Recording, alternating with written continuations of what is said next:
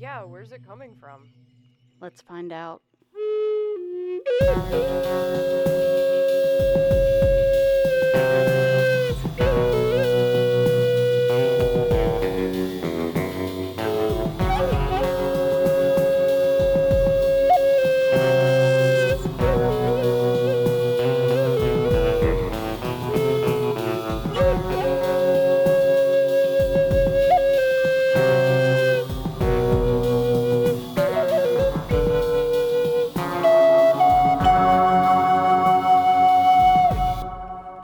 Hello and welcome to the 6 Degrees of John Keel podcast. I'm one of your hosts, Barbara Fisher, and with me is Morgana. Tonight we're welcoming Barbara Mango. She's an experiencer. She's been an experiencer since childhood, and she's also an author. Hello, Barbara. Hi, Morgana. Hi, Barbara. How are you? We're pretty good. Good to see you. I feel like I'm talking to myself. Thank you so much for having me on the show. We're really excited to have you. Thank you for coming.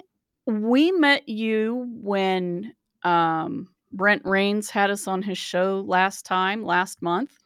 And you were such an interesting person, and we had such similar experiences that we really wanted to talk with you a little bit more in depth, because on that interview we had 6 people. Yeah. So that was hard. It was hard to, everybody get a chance to talk. So can you tell us a little bit about yourself and how you first discovered you had unusual experiences? I've had my first experience when I was 2 years old. And the thing is, to me, it wasn't unusual, I guess. From the time I can remember, I just felt different. I don't know if I was one of those people that came into this lifetime with some attachment to a past life, but I always felt very, very connected to something bigger than I was, that I couldn't quite put my finger on. And being 2, I could only process this in a toddler's manner, but I knew I was different. So my entire framework and going forward throughout my life was based on what happened to me when I was 2.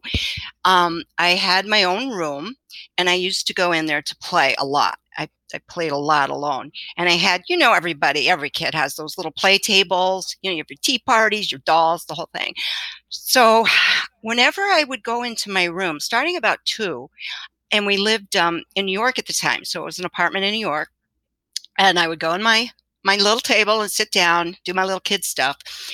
A woman would just suddenly appear to me. She would sit across. She would just be there. She would come in, sit across from me at my table, and I never questioned it. I mean, to me, it was like, oh, there's a woman. She was extremely tall, and I was only 2, so everybody's tall, but much taller than the adults in my life. She was Native American. She had long, really beautiful, shiny, dark hair parted in the middle. And every time she appeared, which was quite often, she always wore the same clothing. She had like a long sleeve kind of, I don't know, not burlap, but a rough material, a shirt with long sleeves. She had something that to me looked like a denimish kind of ankle length skirt with a lot of beads. She had a beautiful beaded belt and beaded earrings and bracelets, and I just thought she was the most gorgeous thing. And like I said, I would go in there, sit at my table, and she would be there. And that was normal to me. I mean, that was as normal as getting up and having a bowl of cereal.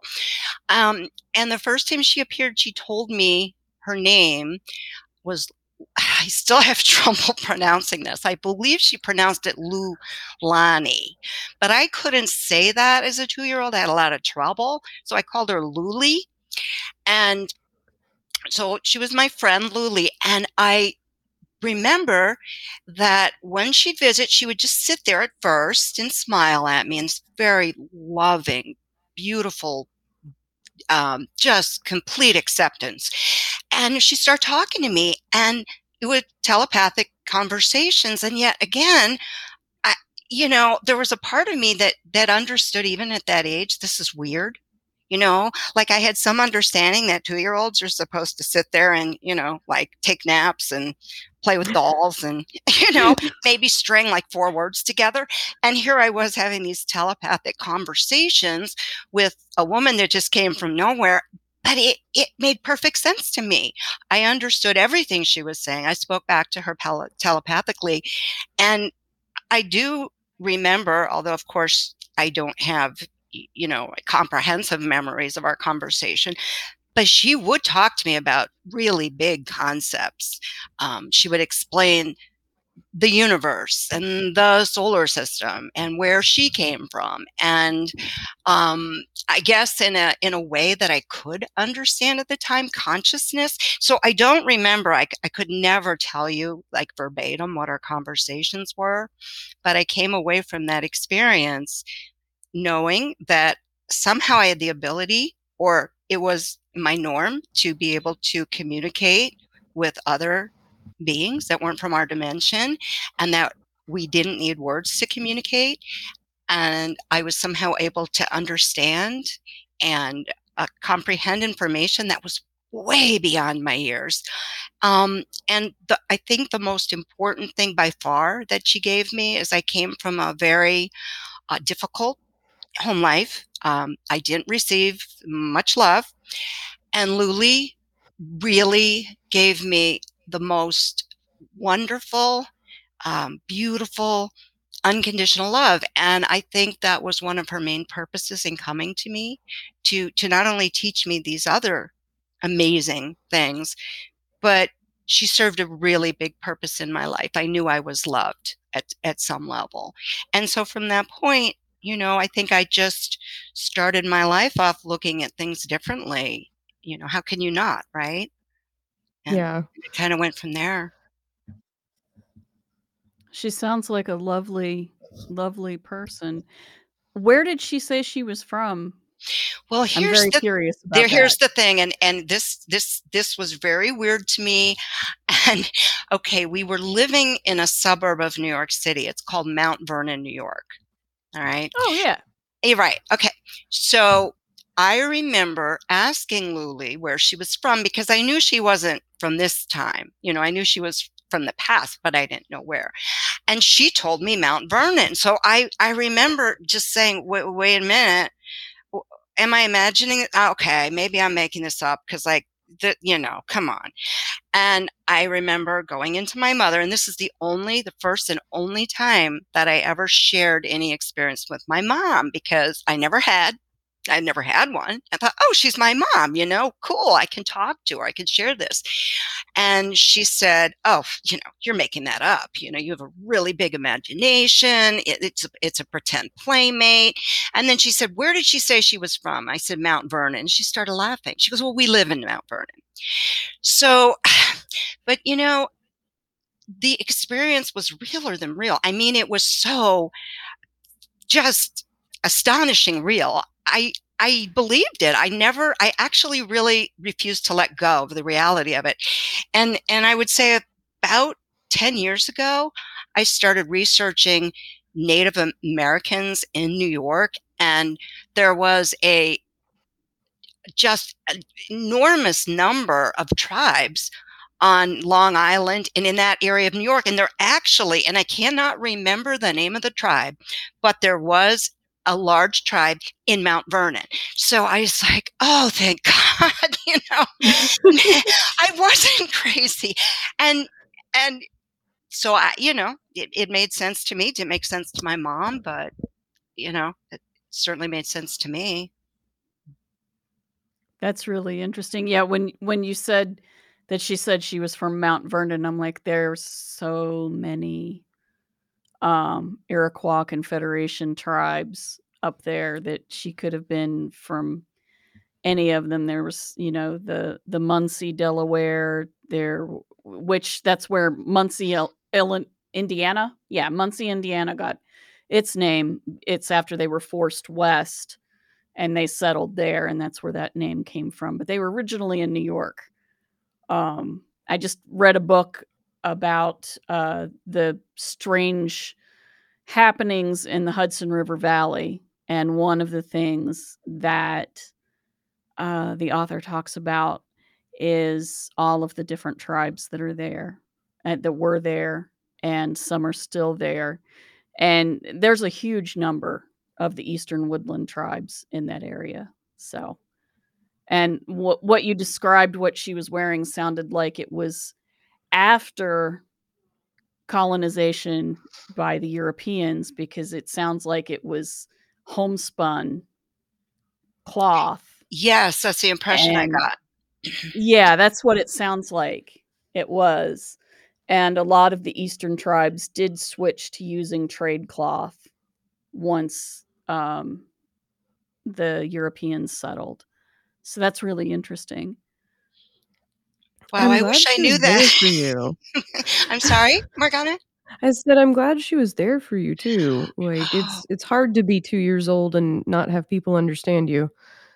It was Yeah. very, very hard, and that's actually one of, the driving forces for me to write this book, was the sense of being different and how to navigate through life when you are different, and I especially relate this to children experiencers because you are very lucky if you have a support system. I didn't happen to have that, and it's a real challenge to have these experiences, not be able to share them, have to stifle yourself, um, and continue to believe that what your experiences is real and you're not crazy. So she was a fantastic presence in my life at that time. It's exactly what I needed. How You know long was she part of your life? Well, it's strange.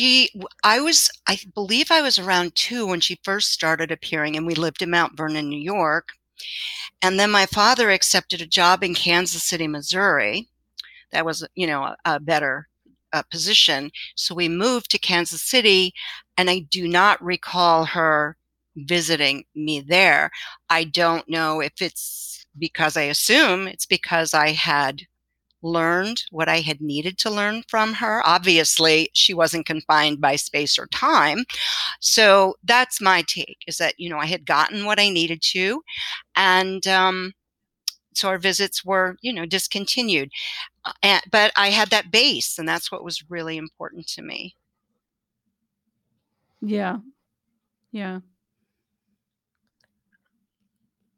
I wonder how many, because I had a companion at one point in my childhood, um, that was not a cool Native American lady. It was a very tiny, very, very tiny dragony looking thing, like if you mixed a dinosaur with a dragon, that I initially thought was real, and then I started wondering if it wasn't, except other people could see it too.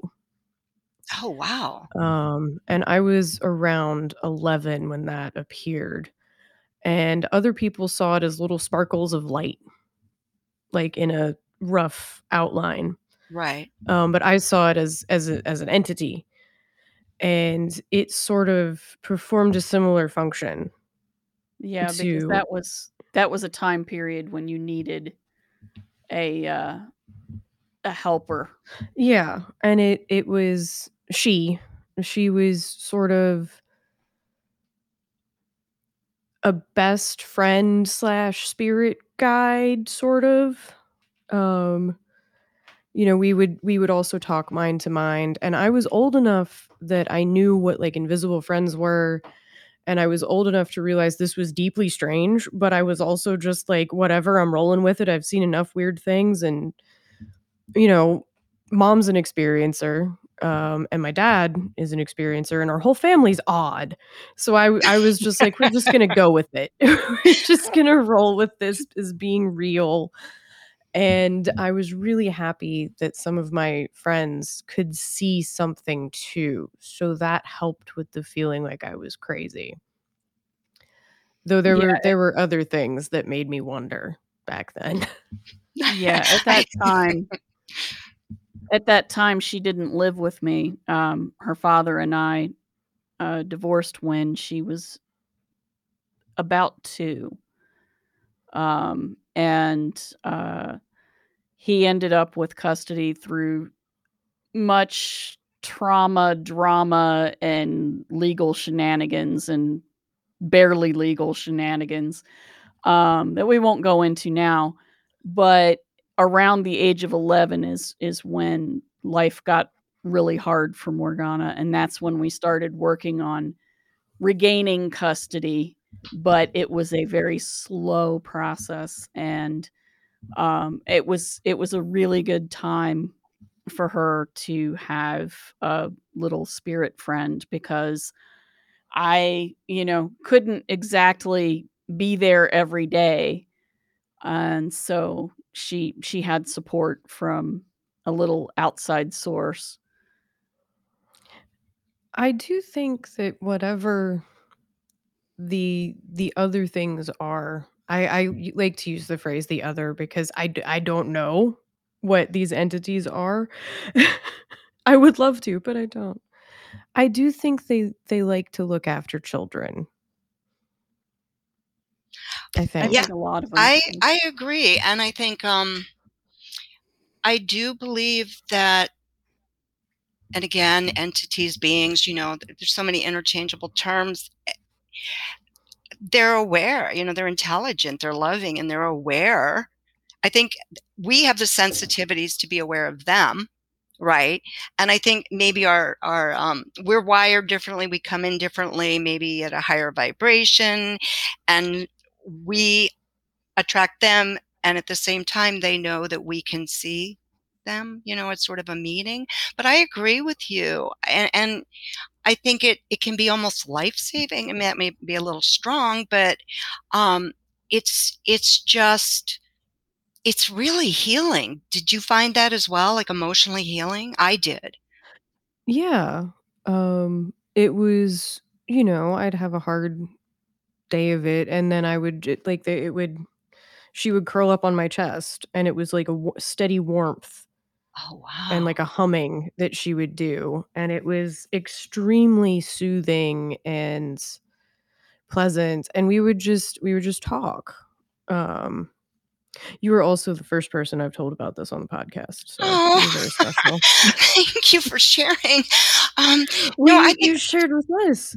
it's beautiful. No, it's beautiful because, I think so many people, well, not us obviously, but so many people would laugh or scoff or invalidate that kind of story. Um, but, you know, it's just, I think so much of it is about also what you get from it, how it heals you emotionally, physically, spiritually. Um, just the love that it's hard to put it into words, but it's such a vital thing. It's such a vital presence. I'm so glad Mhm. that you had that at that time. See, I've just Same. my Same heart for my you. heart's warm. I mean, it feels like I feel Oh. so happy for you. Oh, I'm happy you had yours too. Like, when kids are in rough situations, we need something. Mhm. Well, we do, and I think we might have talked about this, on when we were together with Brent. But when I was researching this book, I did my completed my dissertation on near death experiences, and one of the things that I found really interesting was the research of Kenneth Ring, and a small portion of his research was devoted to experiencer type, the type of person that tended to experience near death experiences and other spiritually transformative experiences. And when I was reading this, I was like, oh boy, check, check, check, and check, because I fit every category. And I think they're not in any particular order, but basically they all kind of fall under the umbrella of difficult childhoods. It could be a childhood that is abusive sexually, physically, emotionally. It can be a childhood in which one or more particular traumatic events happened, like a sudden illness. Or, for example, my husband, when he was a child, his grandmother was living with them. He was in the room with her, and she went into cardiac arrest and died in front of him. So he's not an Oh. experiencer. I'm just saying, as an example, that is so traumatic to a child. So it can be one traumatic event. It can just be a home that's very chaotic. Maybe one parent is an alcoholic or something. And also, but see, this is like what came first, the egg or the chicken, right? And the fourth component are children who easily dissociate, right? They can just sort of, zone out, they're fantasy prone.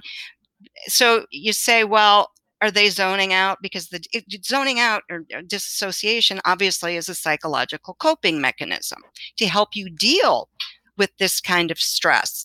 But on the flip side, if you're able to easily disassociate, I think it brings you to that brain space where you can connect more easily with phenomena. So I was looking at this and I was like, oh my God, this makes sense. And I wanted to bring that into the book, but it ties in with everything you're saying, Morgana. And, you've said, Barbara, and certainly with my life as well, many other experiences I know. So I guess it's a blessing and a curse. We have to go through that difficulty to, maybe have these fantastic experiences. Yeah. Yeah, a lot of women I know who were abused as children. I used to be an admin on a woman's bulletin board service that tells you how old I am. I've been on the internet since there were bulletin boards. And that a lot of the women I met there were abused as children. And then I noticed, oh, this is correlating with once we got comfortable enough to really talk with each other, we found out that lots of us were psychic. Lots of us saw strange things or experienced odd things. Some of us had near-death experiences. Some of us could go out of body and all of these things. And I'm like, well, I thought about it in my case, and I didn't learn to do going out of body or anything like that until after I learned to dissociate. And that was very clearly connected with my mother's physical abuse. It was very, very clearly a case of me turning off my body so that I didn't feel things. And what I found, even as a young child, I discovered that it wasn't just stopping feeling things. And it's interesting because a cousin told me how to do it. I had a cousin who was older than me who said, you can turn off when they hit you, you can turn that off. And that was how I got the idea. I was like, how? And they were like, just turn it off, because that makes sense to a kid. Well, you just do it. And so I did. And when I did that is when I realized that my attention was actually sort of floating away from my body. Yeah. And then I started realizing, oh, my self isn't necessarily connected to the body. Oh. And that's when I started seeing and experiencing more odd things, entities, lights, flashes of light, beings of light oozing through the wall into my room. That's when it started. And I was fairly clear from the beginning that it had something to do with what my cousin taught me to do, which is, well, just turn off the pain. Just step out of it. Yeah. And, well, that makes total sense. And that's why when I read this research, right, it so resounded with me. And I had the same thing. I had a very abusive mother. Same thing, very physically, but emotionally abusive too. And I don't remember ever, I think it just happened naturally, just I went, and it's not always been a good thing because I still do it. And especially when I drive, and I don't mean like most people space out. I shouldn't be telling people this, but I mean for like 20 minutes. And I'm like, oh my God.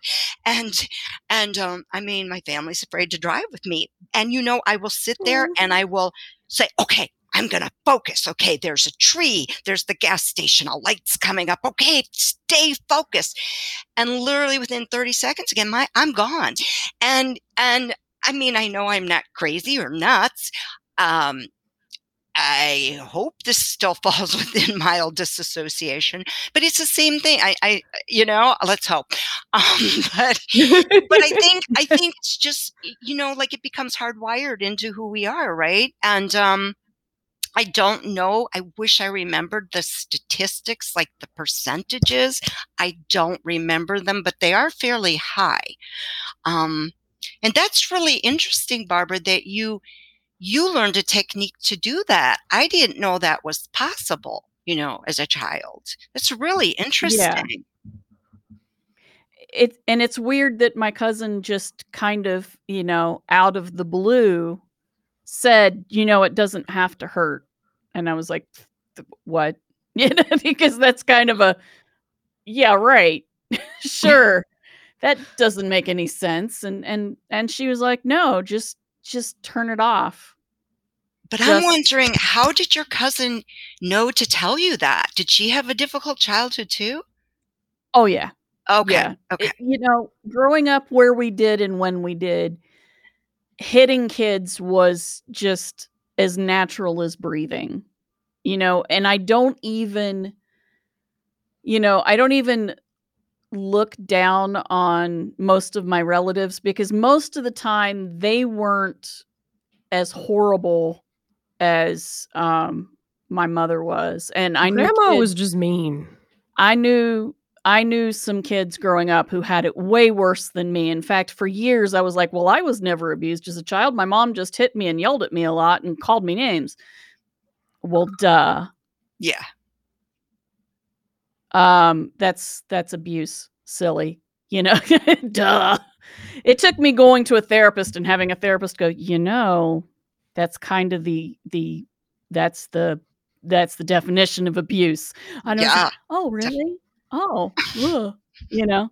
And, so she too had, been hit and mistreated, but it was so culturally ingrained where we were that I don't think anybody even thought about it. But my mom was exceptionally mean, and she was a very unhappy and angry person. So, she went above and beyond the call of duty, I think. wow.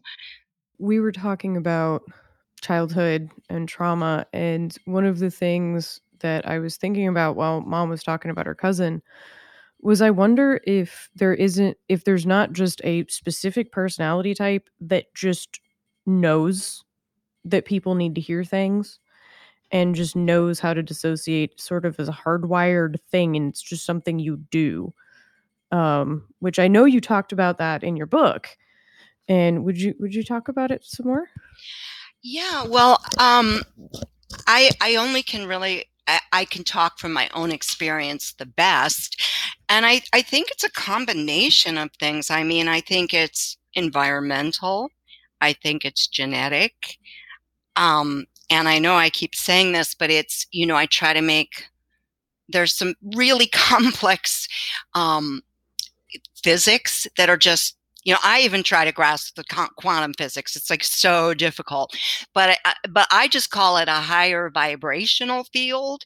And whether that's genetic or whether, um, it's just hardwired before we even come here. I don't know, but those factors together, I think, all interplay. And also, like, for example, one of the most powerful experiences in my life happened when I was 6 years old, and I had spontaneous recall of a past life that resulted in a phobic and physical healing. But my point is that in that life, I died probably 3 to 4 years before this life began. And so I always think that because that life was so close to this rebirth, that I almost it's hard to explain, but I feel like I could almost like just if I try hard enough, it's so close to me, I can almost grab and reach it. And I almost feel like I brought part of the other side back with me, if that makes any sense. Doesn't Yeah. sound too scientific, but it's the best way I can describe it. And I think so for me, it's all of those factors put together. I don't know how, your interpretations or what your experience have been. That's what mine has been. That's what I was trying to get across in the book, in a understandable way. Yeah. Yeah. I think you did a good job. I've found this book very interesting as I've read it. And I love all of the theories, but I also love everybody's little stories that are Yeah. interspersed neatly in there. So if somebody starts reading it and they're super into experiences, they get those. And if somebody's super into theories, they get those too. And I think it's a really well balanced book that explains ideas well. Thank Yeah. you. That was really Yeah. important to us because Lynn and I, the co-author, we look at ourselves. I've always looked at myself first and foremost, always as an experiencer.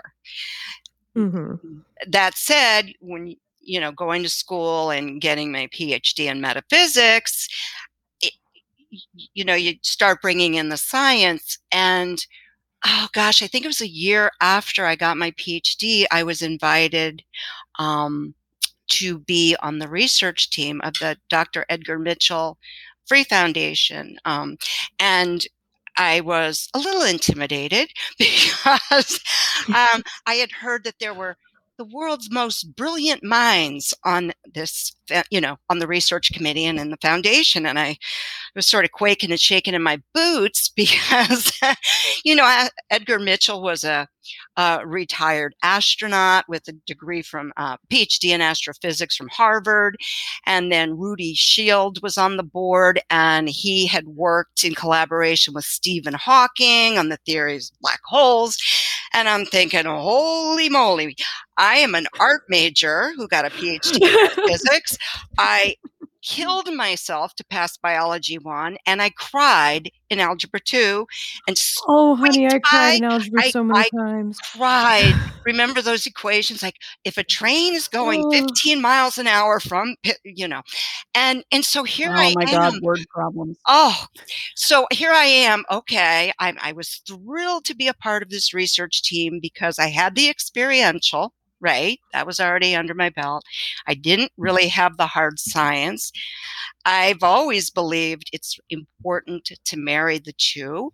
I worked really hard to get my degree, so I wanted to be taken seriously. I take my experiences very seriously, as I know you two do as well. And so I thought it was so important to marry the two because, to be honest, when I was working on the committee, most most of the hardcore scientists had never had experiences ever. They were so left-brained, they were so linear, sequential in their thinking. They would try to analyze everything. I'm not kidding. One of them had a headache one day, a migraine. He's trying to analyze why he had a migraine. And I was like, Just take ibuprofen. right. So that it made me realize, okay, they're the people I'm working with. Most of them are so left-brained and concerned with theory, and they were trying to prove what us experiencers already know. And if you combine the two together, you have like the perfect marriage. That's why I thought it was so important to do this in the book. There's a lot of books that are written by experiencers, especially like near-death experiencers. There Mhm. are a lot of books on quantum physics and quantum mechanics and that type of thing. Um, but I felt that since we were both experiencers, and Lynn really much more than I, she has a heavy science background. She has an MS in biology. If we could combine those two, it would really work. So thank you. And yes, that was our goal all along. Yeah, and I think working with that that the group actually helped my left brain kick in a little bit and, and function a little better. I hope some of your right-brainedness rubbed off on them too. I tried and tried. I became very good friends with a guy on the team, and he was a neuroscientist, very academic, very intellectual. And he kept saying to me, "Oh, Barbara, how do you have your experiences? I want to have an experience so bad. How do you do it?" So I would tell him, "Well, I could try Reiki on you, or, you could do this." I gave him many techniques. I suggested this and this, but he resisted. He'd approach it and almost want to do it. Oh, I'll call you for a Reiki. But then he'd pull back. He was fearful. I think he was so fearful of losing the control, that intellectual, Yeah. scientific control.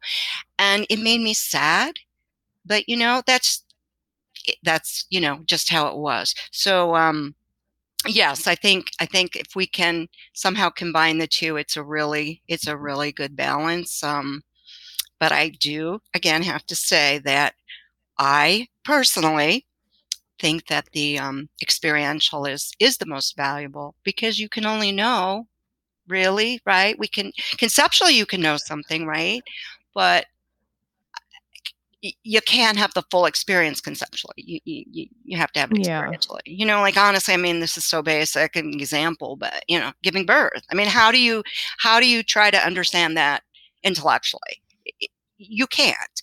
So It's impossible. yeah, so I guess we're a little prejudiced towards the experiential side.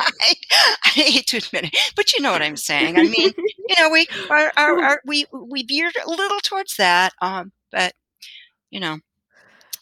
I think the rest of the scientific community gets to be really adversarial towards the experiential side, so I think experiencers are allowed to be a little bit gatekeepy. Just a teeny I like bit. that. That's a perfect Just a little, expression. not too much. Yes. So Yeah, you don't want to to turn own into a ourselves. control freak. Yeah, absolutely. I have known a couple of people who are intellectual and scientific and very, very left brain logical people who have had experiences. And sometimes it's really, really amazing to watch them have these experiences. And then other times it's a train wreck, and you wish you were Superman, because you can see that the bridge is out up ahead and the train is going, and you just wanna fly in front of the train and stop it, and you know that there's no way you can. So you basically hang out until they come up to you and go, "Wow, that was." Oh, I'll just give a quick anecdote. A friend of mine was very into psychedelics and entheogens. And at my house one time, he thought it was a great idea to mix, um, let's see. Well, he mixed opium and acid and mushrooms Oh boy. and Right? dextromethorphan, which, okay, dextromethorphan, if you take enough of it, is a dissociative anesthetic, kind of like ketamine. And he did all of these, and he nearly stopped breathing at one point. And he was in my house doing this, and he did not ask permission or tell me beforehand. Like, I thought he was just on acid, like a normal person. Gosh. And no, he did that, and he started really spacing out, and so I babysat him, and it was one of those train wreck moments. I could literally see that train going, Oh my and there gosh. wasn't a damn thing I could do to stop it because I didn't know what he had ingested.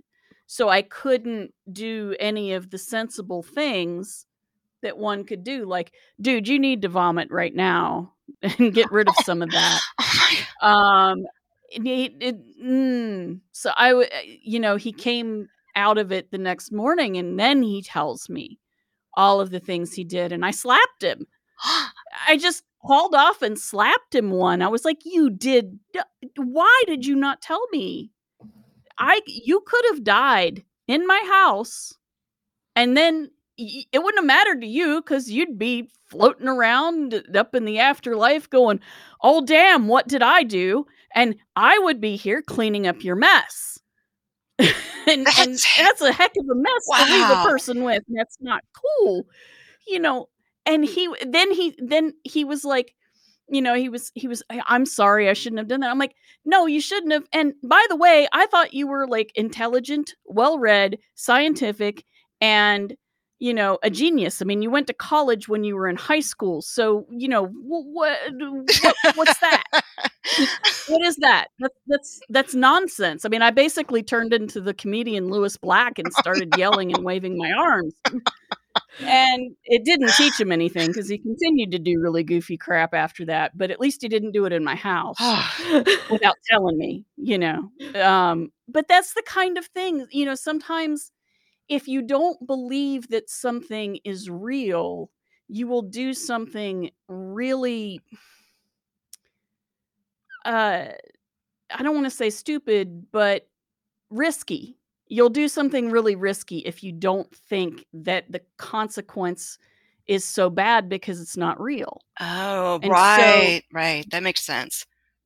Yeah. So if it's not real to you until you experience it, he's one of those people who can't learn from other people's experiences. He has to go jump off the cliff himself to see if his neck breaks when he lands in the water. He has to dive off the cliff. It sounds like those extreme sports people. You know what I mean? Those extreme risk takers or sports, right? Yes. Yeah.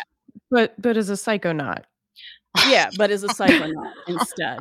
So he takes in all these substances and then does things, and it's just like, and I'm not against. I mean, again, I am not against psychonauting at all. And when I was younger, I was a psychonaut as well, and I had a lot of very interesting experiences then, some of which inform my life now and my art.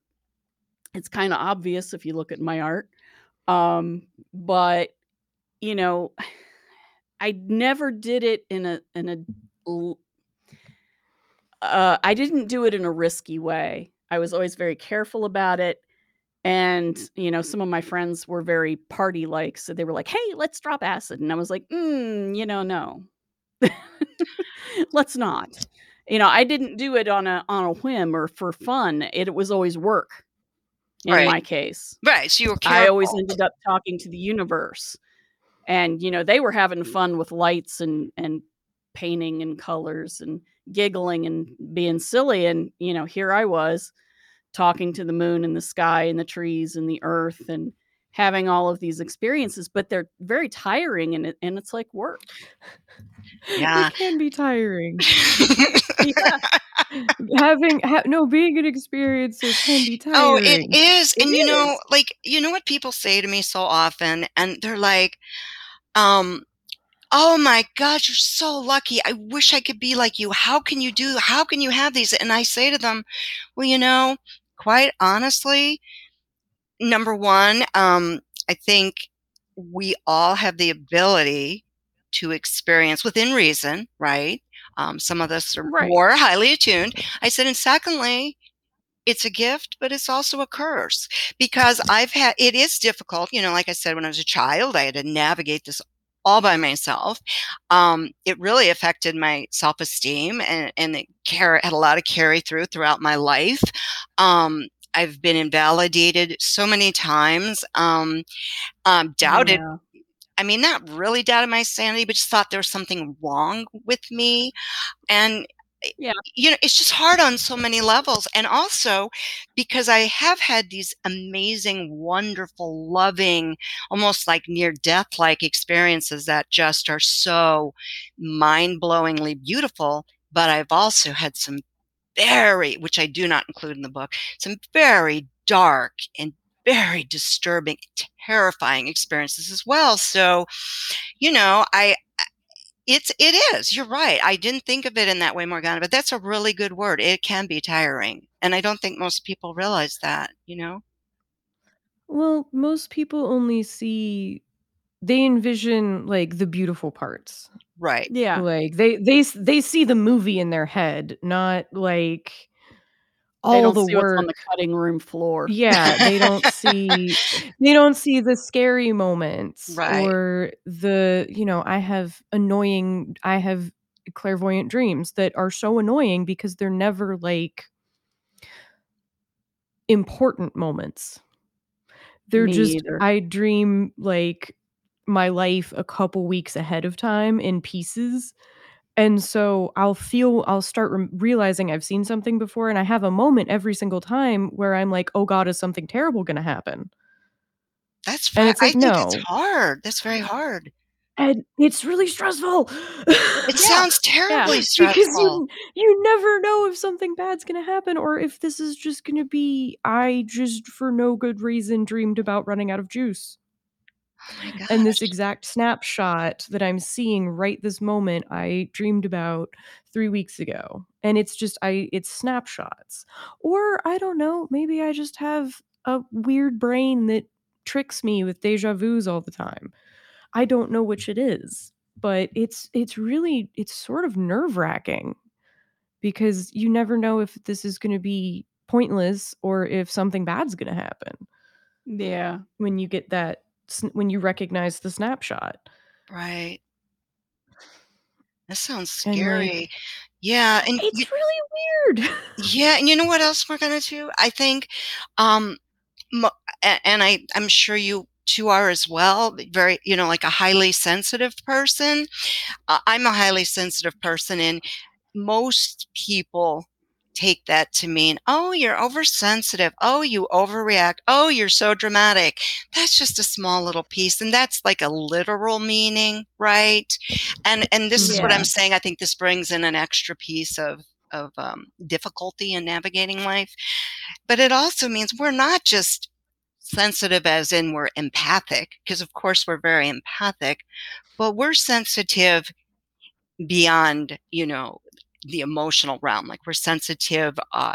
We might have allergies, or we might have, a genetic disorder. We're environmentally sensitive. We're biologically sensitive. And like for me, I mean, I have so many experiences I know have way more than average, health problems, um, allergies, hospitalizations. I mean, I could go on and on. So it's not that we're just emotionally sensitive, very compassionate, very empathetic, but we are actually have like uh, physiological sensitivities, and on top of that, we our own sensitive, heightened senses can act upon other things. For example, there's a famous researcher, a female researcher. I don't know if you've heard of her. Her name is PMH Atwater. Have you heard of her? She's a very famous near death experience researcher.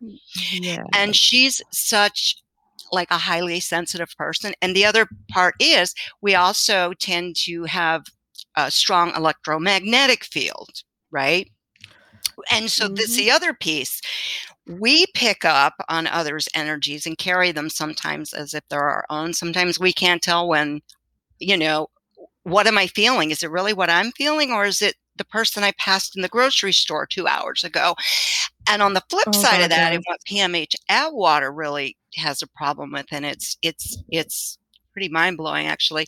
She is so sensitive that she has all of the things we already talked about, but the way that her sensitivity impacts equipment around her. She travels worldwide, attends conferences, a keynote speaker, all that. And she's actually been asked to not stand anywhere. They have to position her away from all of the electronic equipment, from lighting. She's blown out lights. She's blown out amps. She's blown out recording systems. It's a real problem for her. And I don't know about you, but I'm constantly having problems. And I feel like it's my energy just because it's very strong. I feel like it's always interfering with my phone, my computer. I mean, lights flicker on and off in my house when I pass them. TV goes off randomly, goes on randomly. So if I might be sort of like going off on one of my abstract random tangents, but the point being is, Nope. as an Go on. experiencer, it's so many levels, I think, that interact to make it not only very interesting for us, but also very difficult, because these things too, it's all part of that, the difficult side that people don't see, right? The part that we have to walk around with and try to process and find the balance, how to calm ourselves and quiet ourselves and not take on that extra burden of energy. Right. Does that make sense? Yes. Oh, I mean, yes. when I read Yep. the chapter about highly sensitive people, I was like, check, Yeah. check, Yep. Yeah. check mark, check mark, check mark. Oh crap. I know, Is that what it me is? too. Me too. I got scared to take these tests because I would run into my husband going, "Oh my God," I was scoring on charts on all of them, and I'm like, "Oh man, there is something wrong with me." There's so many underlines in that chapter. I'm just like, Yeah, oh my me too. God. Yeah. My boyfriend came in and he was like, "Why are you oh my godding so much?" And I'm like, don't worry about it. Just walk go on. play video Walk games, on. honey. Go get a snack. Don't talk to me right now. I did Yeah. fill out that questionnaire that you cited too, and I'm gonna send it in. You If the did? research is still doing it. Yes. Oh, I printed it great. off and I printed mom a copy. Oh, good. Yeah. I haven't gotten my Because copy yet, but I'll pick it up tomorrow. I was spurred to take all the tests. But you know something, Morgana? I have too, and on a lot of the, well, especially because I've been on near death research websites a lot, but there are a lot of spiritually transformative websites as well that post a lot of ongoing research and asking for research participants. I know that one Ooh. of my friends, this has now since closed. I wish I had known about it earlier, but John Hopkins, about, maybe 9 months ago, closed the first of its kind for them research study on all types of anomalous phenomena. And they were asking for participants worldwide. Had I known about that, but there are many universities, many research facilities that are asking. So if, there are a lot of websites in the book.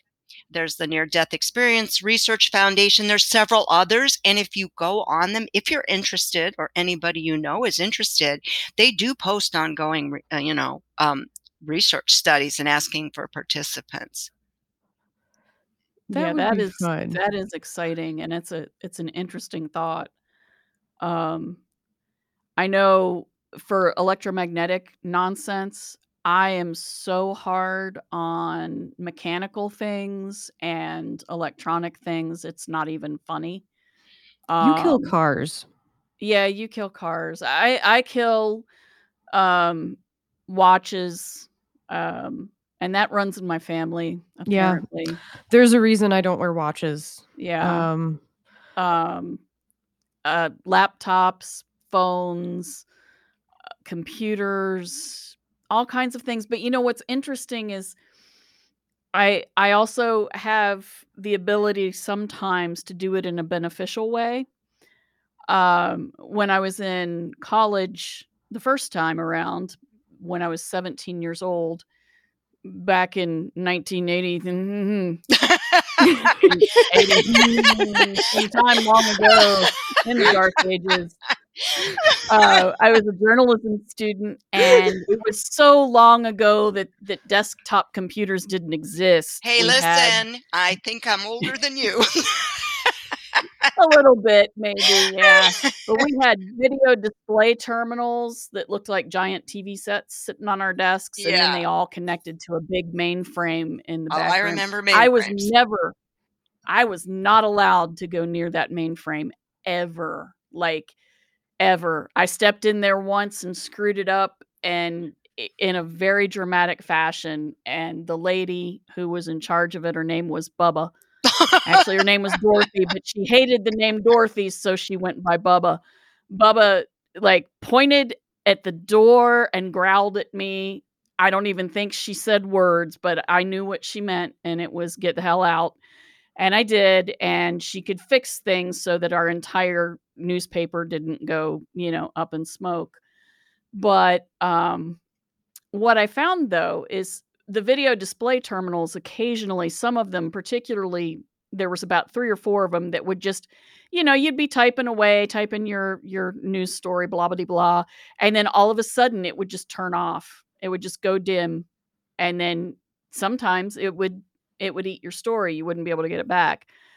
And, I found out that I could just put my hands on them sometimes and just calm myself and then give it a tap, like, with both hands on either side in a specific spot. Each spot on each one was a little bit different, and I had to play with it and whack it, and it would come back, and almost always they would have the story. Most of it, at least, would come back. There might be a paragraph missing or something.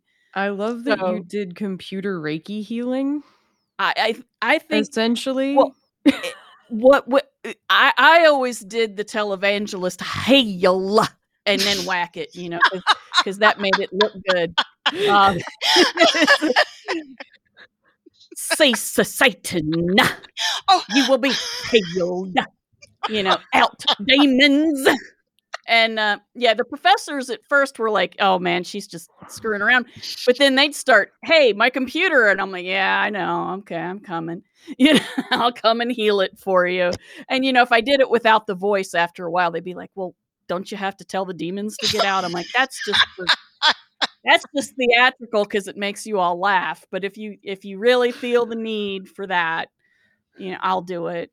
But, I could do that for beneficial purposes sometimes, and then other times I just destroy stuff. You just Okay. destroy stuff lately.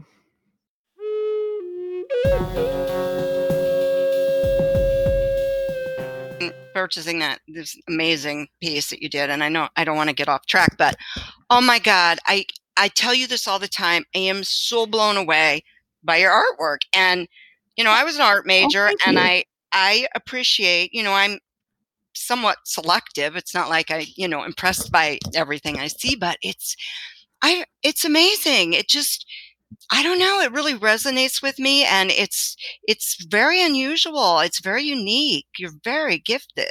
Well, Morgana, thank you're gonna you. have to show me Thank some of you. your things if you feel comfortable Oh, yeah. sharing.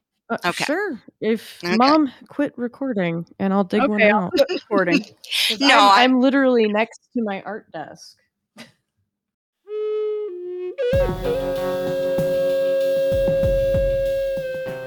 Sorry, I got us off topic. it's okay. As Greg Bishop says, everything should be off topic. So, what do you think the relationship, because I really enjoyed this part of your book, when you were explaining the not quite the science of consciousness, but the consciousness and the connections between consciousnesses. And one of those consciousnesses, why can't I speak? Consciousnesses should have a capital C. It's like I think of it as the universal consciousness, and then our little consciousnesses, and how Yeah, there is a connection between them. Sorry, that was exactly. very garbled. No, I have to tell you guys, and no, actually, it is. That was like that's my point that I try to make, and it is so difficult to describe these things scientifically. We were talking about before because cutting edge science and describing consciousness is all about quantum physics. And, that's so hard to wrap your head around. And a little diversion here, but that was the hardest class I had to take in getting my PhD. I mean, I was telling you the furthest I got in math was algebra 2, and I spent most of the year crying. And so here I am, like this loser in science and math, and I had to take quantum physics, and I almost died, and I ran out. And first thing I did after having a panic attack is I went on Amazon and I ordered, the Dummies series. I ordered Quantum Physics for Dummies, and I was so excited to get it. Because I'm like, yes, this is going to help me in class. I'm gonna be stellar. I'm gonna cut it. I'm gonna make it. I opened up the first page when I got it, and I almost started crying again because I barely understood it. So Lynn, being a scientist, could probably give you a more scientific explanation. But I do an experience, more of an experiential. And basically, yes, I mean, as we know, like nuts and bolts science, quote, traditional science, as you're well familiar with, it just exposes that consciousness is brain-based, right? When you die, your brain dies, consciousness ceases to exist. But, when we collectively have had these experiences since we were tiny little children. And when you have these, you realize that your consciousness isn't confined to your body, to your organic brain, to time and space. It can be everywhere at once. It can be in the past, as in your case. It can be in the future. It can be in all times simultaneously. So as a small child, I navigated life understanding this to some degree. And as I got older, it made sense. And it all came together for me. And I began to look at it as our brain is a receiver of consciousness, right? Like the TV or any electronic, piece of equipment is a receiver. I mean, turn off the TV. The frequencies don't die. My satellite dish didn't die. It's just that it's not available at that moment. And so this is what, cutting edge quantum physicists are trying to prove. I mean, how do you prove consciousness? That's why they call it the hard question of consciousness. How do you prove it? Will it ever be able to be provable 100%? I don't know. I can't answer that question. It is to me, because I've lived it. So to me, the easiest way to understand it is our brain is a receiver, which enables us to experience simultaneously, live simultaneously in our own physical body and different space-time dimensions. And our physical body actually is very limiting because, it keeps us trapped, our consciousness trapped more than we'd like. I hope that answers it. It does. Thank you for answering my somewhat clumsy question. It's not clumsy. Actually, consciousness is a difficult question to ask. I think I just thought of an even better analogy than a TV set, because we can exchange information. We don't just receive information from the cosmic consciousness or the big C, the big consciousness. We can also send it. So, and the only reason I thought of this is because I talked about fixing the video display terminals in the newsroom. It's like the old mainframe computers that took up an entire room. That's the big cosmic consciousness. That's the big C. And then we are like the video display terminals. We receive information from the big consciousness, but we can also send it back. Because, of course, what we typed on those individual terminals and keyboards went back to the mainframe. And so it moved back and forth. It wasn't just you're receiving the television signal, but you can't, send it back. It's more like the internet is now. You can receive the signal and then send information in a packet back. I never would have thought of that, though, if I hadn't been talking about hailing the thing. No, I am so glad you said that, because yes, I'm totally aware of that. And my explanation wasn't as comprehensive of that. And that's a great analogy. So you can use that next time. You can have that. I love it. I love it. I think it might only work for people who are old enough to remember mainframes and video display terminals. So it might not be as great as I thought it was. Oh, it's good. Yeah. But yeah, I think that's a way to look at it there too. And now I'm off thinking, about karma and the whole idea that you keep becoming reincarnated to keep learning more things, and then you go back to the big C cosmic consciousness with what you've learned in each life. And now I'm just off in some strange mystical rabbit hole. No, you're not. That's a good rabbit hole. No, you're not, because I have to tell you, people ask me what the most impactful experience that I've ever had, and I'll say, bar none, it's been my past life memories, and they've made a gigantic impact on my life for the very reasons you're talking about. I've always been fascinated by them. I have had more. Most of my experiences, I say, if you had to say, well, what is the majority of your experiences, they have been past life, but they've been spontaneous past lives while I'm fully conscious. I've actually had a shared past life with my daughter and a friend while I was doing Reiki on her. And I've verified a part of one of them. So that's like a very powerful thing for me, Morgana, and it is not a rabbit hole. It's, and you know what? Why it's so powerful to me? Because when I have them, not only am I fully conscious and talking about, that mainframe, I'm existing simultaneously, not only in my body, I'm aware of me. Like, for example, I hate to say the car again because, okay, driver, stay out of my way.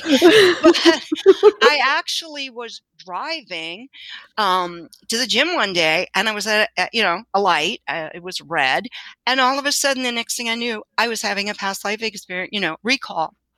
And I was aware I was Barbara. I was aware I was, I'm sitting on the seat of my car. I think I had the seat was heated. I had the heat on, so I could feel that. I was aware, I was very aware of my physical body and the fact that I was Barbara. But then I not only envisioned this past scene, what happens to me is, it's multidimensional. I'm me, being aware of my own physicality in the present, that I'm rooted in the present. I'm seeing the past like like you're watching a documentary or a TV show. Yeah. But the third piece is I actually simultaneously become that person in that past life. And all three of these things are happening at once, yet they make perfect sense. And as I become the person in that body, I'm also feeling every emotion that person is feeling. I am seeing what they're seeing through their eyes. I am thinking their thoughts. I am feeling what they are touching. So that's why these past lives, to me, the whole idea of this and reincarnate, it's so powerful because I don't even know how many dimensions it is happening in, but they are so profound. And that just goes to exemplify the fact that, we can exist multi-dimensionally. Time and space have no restrictions. And I lose all sense of time when this happens. I don't know if I'm gone, so to speak, for, 2 minutes, or is it 30 seconds? Time just disappears. And so that's why I always say these are my most powerful experiences, because they are absolutely multidimensional. They are spot on with like historical accuracy. I used to have them when I was a small child. I didn't know anything about, historical dress or historical cars or what homes looked like or how people talked, their quaint verbiage. And I absolutely always believed in them. I always believed in reincarnation. I always believed exactly what you just verbalized, and so for me, it's a big piece of the consciousness puzzle. so to speak. Yeah. Well, that's Yeah. awesome and really cool. I wonder if you're actually having past life recollection or if they're simultaneous lives, which, I have to go and make everything more complicated. But whatever. You do. It could be that our idea of past, present, and future is just how our little C consciousnesses can wrap our heads around it. That's the only way we can understand it. But it could all be happening at the same time. Yes, and that is a separate piece, and I do agree with you.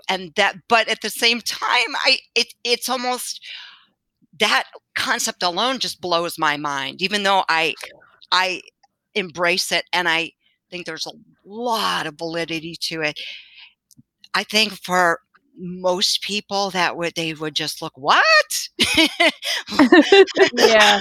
Okay, Yeah. let's call the doctors at the hospital with the white coat. Let's get her out of here. But no, I absolutely read that. I believe it. I've sort of experienced it. But that brings it, like you said, Morgan, that brings it to a really complex level. But it's fascinating, isn't it? Have either of you ever had this type of experience? I have had a couple of things that I can't explain. I have a memory of being held by my father to a window that had shutters that swung outward. And we were looking out across the street. We were on a second floor. We were looking out across the street at a bird's nest that was on top of a chimney. And there were storks in it. And he was showing me that the storks had come back. And the female stork was sitting on her nest, and soon the eggs would hatch. The buildings were stone and brick. There were no cars. There were horses down below because I could hear their hooves with the metal horseshoes clomping on the cobblestones. And it was very much my father from this life. It even kind of looked like him. But I thought for a long time that I had seen a movie as a little kid and had conflated it because, of course, up until the age of like 4 or 5, what you experience on a television screen or a movie screen is exactly like reality to you. So you Right. don't know the difference. For the longest time I thought, and I looked for, a movie set in, I don't know, between the 17th to the 19th century Germany or the Netherlands or Denmark. Those are the 3 places that I have the feeling that that's where that was. And I can't find anything. I don't think I saw a movie with that. It was in color. I could smell I could smell horse poop from, the street down below. And but I could also smell spring on the air and wood smoke. So I kind of don't think it was a movie. If anything, it was a dream, but it was surely multisensory. And it was really, really interesting. And I even asked my dad, I'm like, Dad, is there, because he's seen every movie in the world, every old movie especially, and he knows every character actor's name in every black and white movie. So, I figured if we had actually seen such a film that he would know. Right. And he was like, I've never seen anything with a scene like that, looking out a window, a father and child. He's like, no. And I was like, okay, well, that's good to know. Thank you. He's like, why are you asking? Oh, no, I must have had a dream. I don't know. Yeah, well, nothing. when you have these experiences, your senses are greatly heightened, right? And I also think, I don't know if you had this with yours, but it's the omnidirectional vision that Kenneth Ring talks about with near-death experiencers. I mean, I was, again, in my physical body, but when I'm watching the scene, I'm seeing it from, not just the vision we as humans have, but I'm seeing it from above, from below, from beyond my peripheral vision. And because I have in waking life, I don't know how to do that. I'm incapable of knowing what that is. So I think that's another, little, hey, this is real. So I would definitely think that is. And that's one of the weird things about that particular experience is I was both looking out the window and I was aware of being held by my father in his arms because I was very small in the experience. And I had my hands on the windowsill so I could feel the brick and the stone and the wood that was on the windowsill, all of that. But at the same time, I could see us from behind us. Like I was seeing from a third person view from behind us, so I could see his back and I could see my head sort of, peeping up over his shoulder, but facing outward. And I could see the storks both from my perspective looking out the window and then the perspective from behind looking past the two people at the window, into the sky and the street and the roof across the street, and could see the storks there. So it was like I was two separate people, but then I could, I didn't really see the room per se, but outside on the street, I could kind of see pretty much everything if, I looked at it. It was weird. So that thing has been in me for ever since I was a little kid, really little kid. So I don't know what that is. I've decided it was probably some past life thing. To me, it sounds like, especially because of the multidimensional way you saw it, as did I, because everybody that I know that has described a past life, they describe it. Some people have more layers, I guess, more layers of sensory, like you're describing, you're sort of like double, right? You're seeing it in a double vision. Correct. And some people will have like it in a triple or a quadruple vision, but everybody that has them tends to describe them in that way. So I think it's very a valid, I don't think it's anything conflated or imaginary or whatever. I think it's very real. So, yeah. Yeah. I was kind of disappointed I wasn't a priestess from the island of Babylon in a past life, but not everybody gets to be those. I was told I was a priestess in the Stonehenge era, so I don't know. I don't know. Who knows? Sounds cool. Yeah. Yeah. When I owned a metaphysical bookstore in Athens, it was the 90s, and so it was very much part of the Mists of Avalon time, and there's so many priestesses. The whole island probably would have sank under their weight because there were so many of them. I don't know that they could move. They would take up every square inch of the island. I don't Well, it was a magic island. It was a magical island. It was a TARDIS. It wasn't an island. It was bigger on the inside. That's what it was. That explains it. I understand now. It's all Doctor Who's fault. Speaking of interdimensionality, yeah, I have never had a past life experience. I've had a lot of other strange things, but I have never had a spontaneous recall of what might be a past life. Weird dreams, yes. Out of body experience, yes. Seen UFOs, yes, but never a near-death experience or a past life memory. Well, the reason I wrote about near-death experiences for my dissertation. Everybody assumes I had one, okay? And that's why I wrote about it. But that's exactly why I wrote about it, because I hadn't had one. I've had so many diverse experiences that I wanted to study something that I wasn't experientially, familiar with.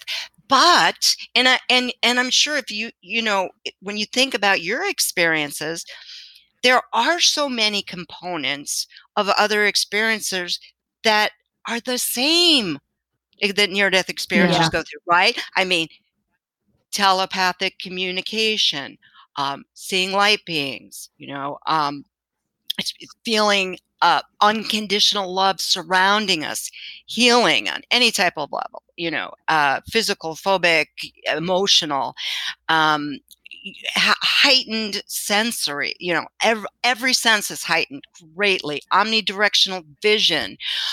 There's just so many components. And so I was so fascinated. That's one of the things that drew me to it. I'm like, wait a minute.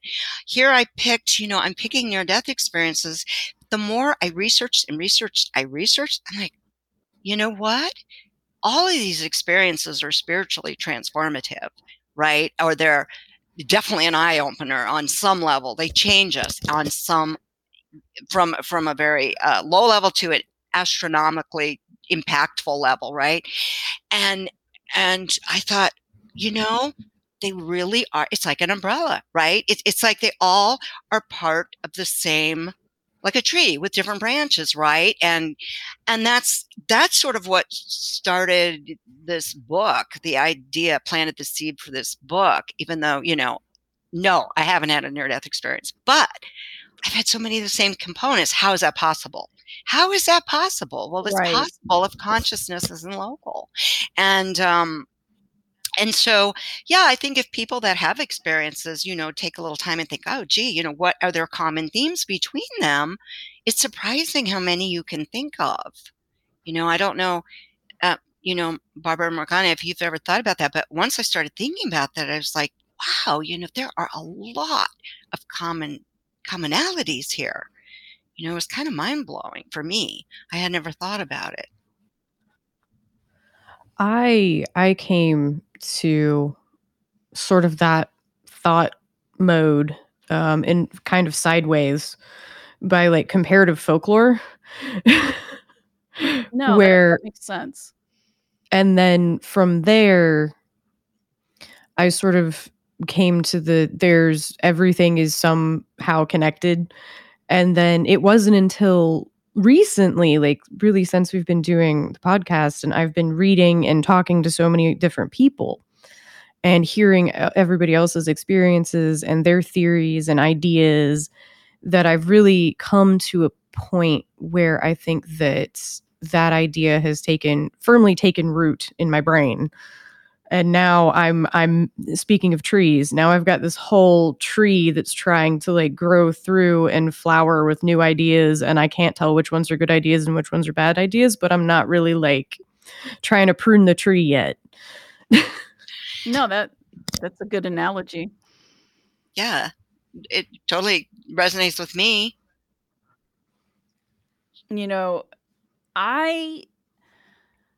I think some of my first experiences with other people having experiences was when I was a child, I heard my grandmother would tell us her precognitive dreams. And she did dream twice of important things. And so I heard about that. I heard about my aunt's experiences, and she had things like time slips happen. She had she saw apparitional people who then, dissolved in front of her eyes. So clearly she either was in a time slip or she was looking into another dimension or something, or those were ghosts or, whatever explanation. And she once was out in the wilderness with a boyfriend in the middle of a state forest at night. And she said she heard the most incredible music coming. She couldn't tell where it was coming from. It was coming from everywhere around her. And they're, I mean, on a mountain, with trees, huge trees, and next to a waterfall. And over the sound of the waterfall, she could hear singing. And she was like, oh, I wonder if there's a church somewhere nearby and the choir's practicing. That was her thought. And she said, I wonder what that piece is. I've never heard it. She was in church choirs most of her life. And, she just gets completely taken up by this music. She just is listening to it and looking up at the stars in the sky. And she's just, I think she was having an ecstatic moment. I really think that's what was going on. She couldn't really describe it well.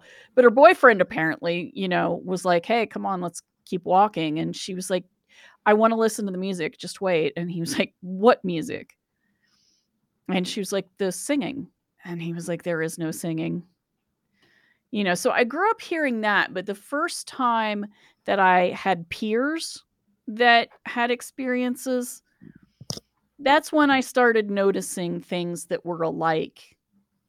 And then I just sort of followed those threads. And one of my friends and I, we did psi tests at school in middle school. We did predictive tests with cards. We didn't have Zener cards because they didn't exist in West Virginia at that time.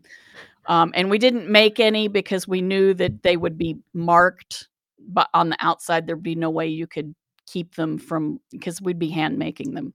So it would have given too much information. So we used red and black of regular playing cards, and the kids were supposed to guess red or black as we did it. And we tested a bunch of kids, and so long as they were interested in it and thought it was a game, they did very, very well. And they tested above average very frequently. If they got bored, they'd start testing, at average and then below average. And then sometimes they would, if they were particularly skeptical, they would test way below average, which is also indicative. It's just indicative of negative psi, which is where you don't believe in it so much that your brain just goes, fine, we're going to prove that it doesn't exist now and forever. And there you go. And, when you get like out of 50, you should get 25 red and 25 black if you have 25 red cards and 25 black cards in your deck. And you should guess 25 if you do, that's, 50-50. And if you guess only 5 of them right, that's as indicative as getting, say, 48 or 49 right. So I started thinking about that early, but it wasn't until I started reading about near-death experiences and out-of-body experiences and a lot of these bigger experiences that I really started going, oh, this is all a lot of the same thing over and over. And then I studied shamanic practice and went, oh, yeah, this is a lot the same. I have to tell you, the fact that you're doing psi experiments when you're that young, that alone is fascinating. We were weird people. Weird. I think that's brilliant. I mean, I would have never thought to do that at that age. That is part of my INTJ thing. If we're going to talk about Myers-Briggs, it's that T part, it's that thinking part, it's that analysis. Because if my math scores had been better, I would have been a scientist. But my math scores said, no, you won't. Well, they had to be better than mine. They had to be better than mine. So. You actually got further in math than I did, Barbara. I took Algebra 1 8 times. Oh, boy. I felt so bad for you, I have baby. to tell you, my mom was a statistician. Okay. And speaking about, yes, she was one of these brilliant ones that went to NYU when she was still in 16. Okay. Graduated in 3 years. And she was the top. I forgot what's it called. The summa cum laude, whatever. Number one in her class of like 2,000 people, this math genius. And even with her tutoring, and that we got along very well with the tutoring. That part was good. I would still sit there and sob and cry and run to my room and fall to pieces. So Yeah. I'm very impressed that you could have come up with that test. Now, we did have math teachers helping us come up with the statistics, but still, they were amazed that we wanted to even try to do something like that. That's And then we impressive. had the gall to enter it into a science fair, and that was fun. Oh my gosh. And how did you do? Because that's just blows my mind. We didn't win because the Rocket Boys won, not the famous Rocket Boys, from that ended up in NASA, but there were boys who had built rockets and so they won, but that's okay. Yeah. The rocket guys won, and the person who, what was it they did with frogs? They did something to frogs, but I don't remember what it was. I don't remember. It was something really brilliant, but kinda gross. I don't remember what it was. I know I was worried about the poor frogs, so it That was is like probably half of science right there. Really brilliant, but kind of gross. Yeah, You're so that's right, true. Morgana. That is so perfect. You've come up with some gems, let me tell you.